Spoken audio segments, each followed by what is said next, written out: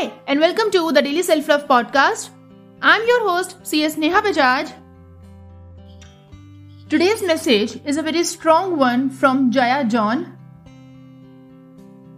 And it's about being calm and taking a decision rather than being anxious, being in the crisis mode while taking any decisive actions in your life.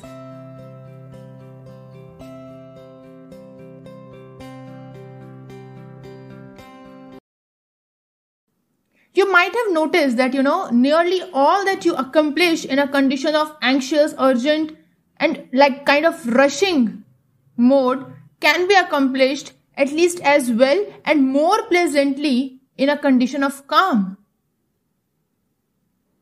You have been taught anxiousness and crisis mode since childhood. You are well tuned and equipped for it. This does not mean that these precious moments of your life require it.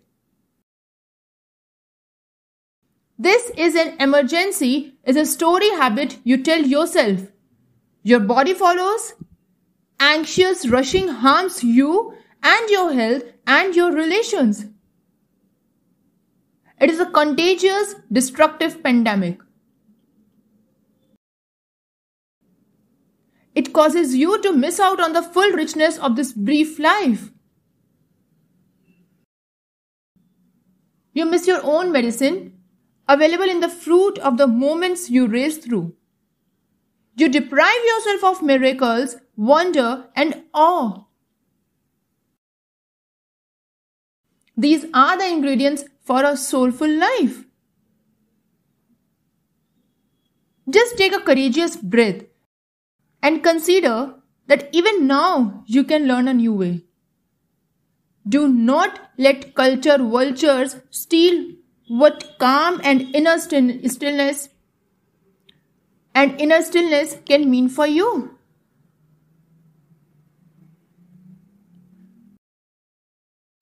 Calm is not an entitlement found in yoga studios and appropriated meditation circles.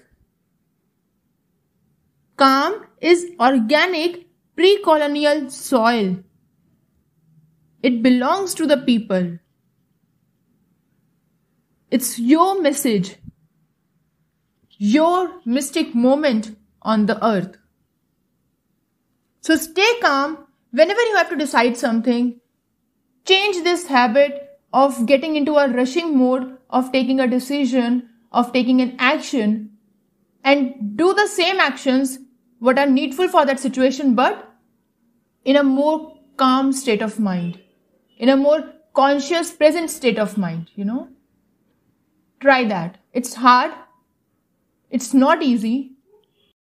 But then remember one thing. If you can build up the muscle of being in the rush mode all the time while taking a crucial decision, you can build up this muscle too. You can be in a calm state of mind and do what's needed. So let's give a try.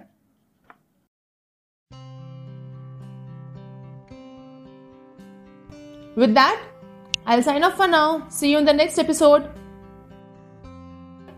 If you like any of the message that I keep sharing in this podcast, please share my podcast with others.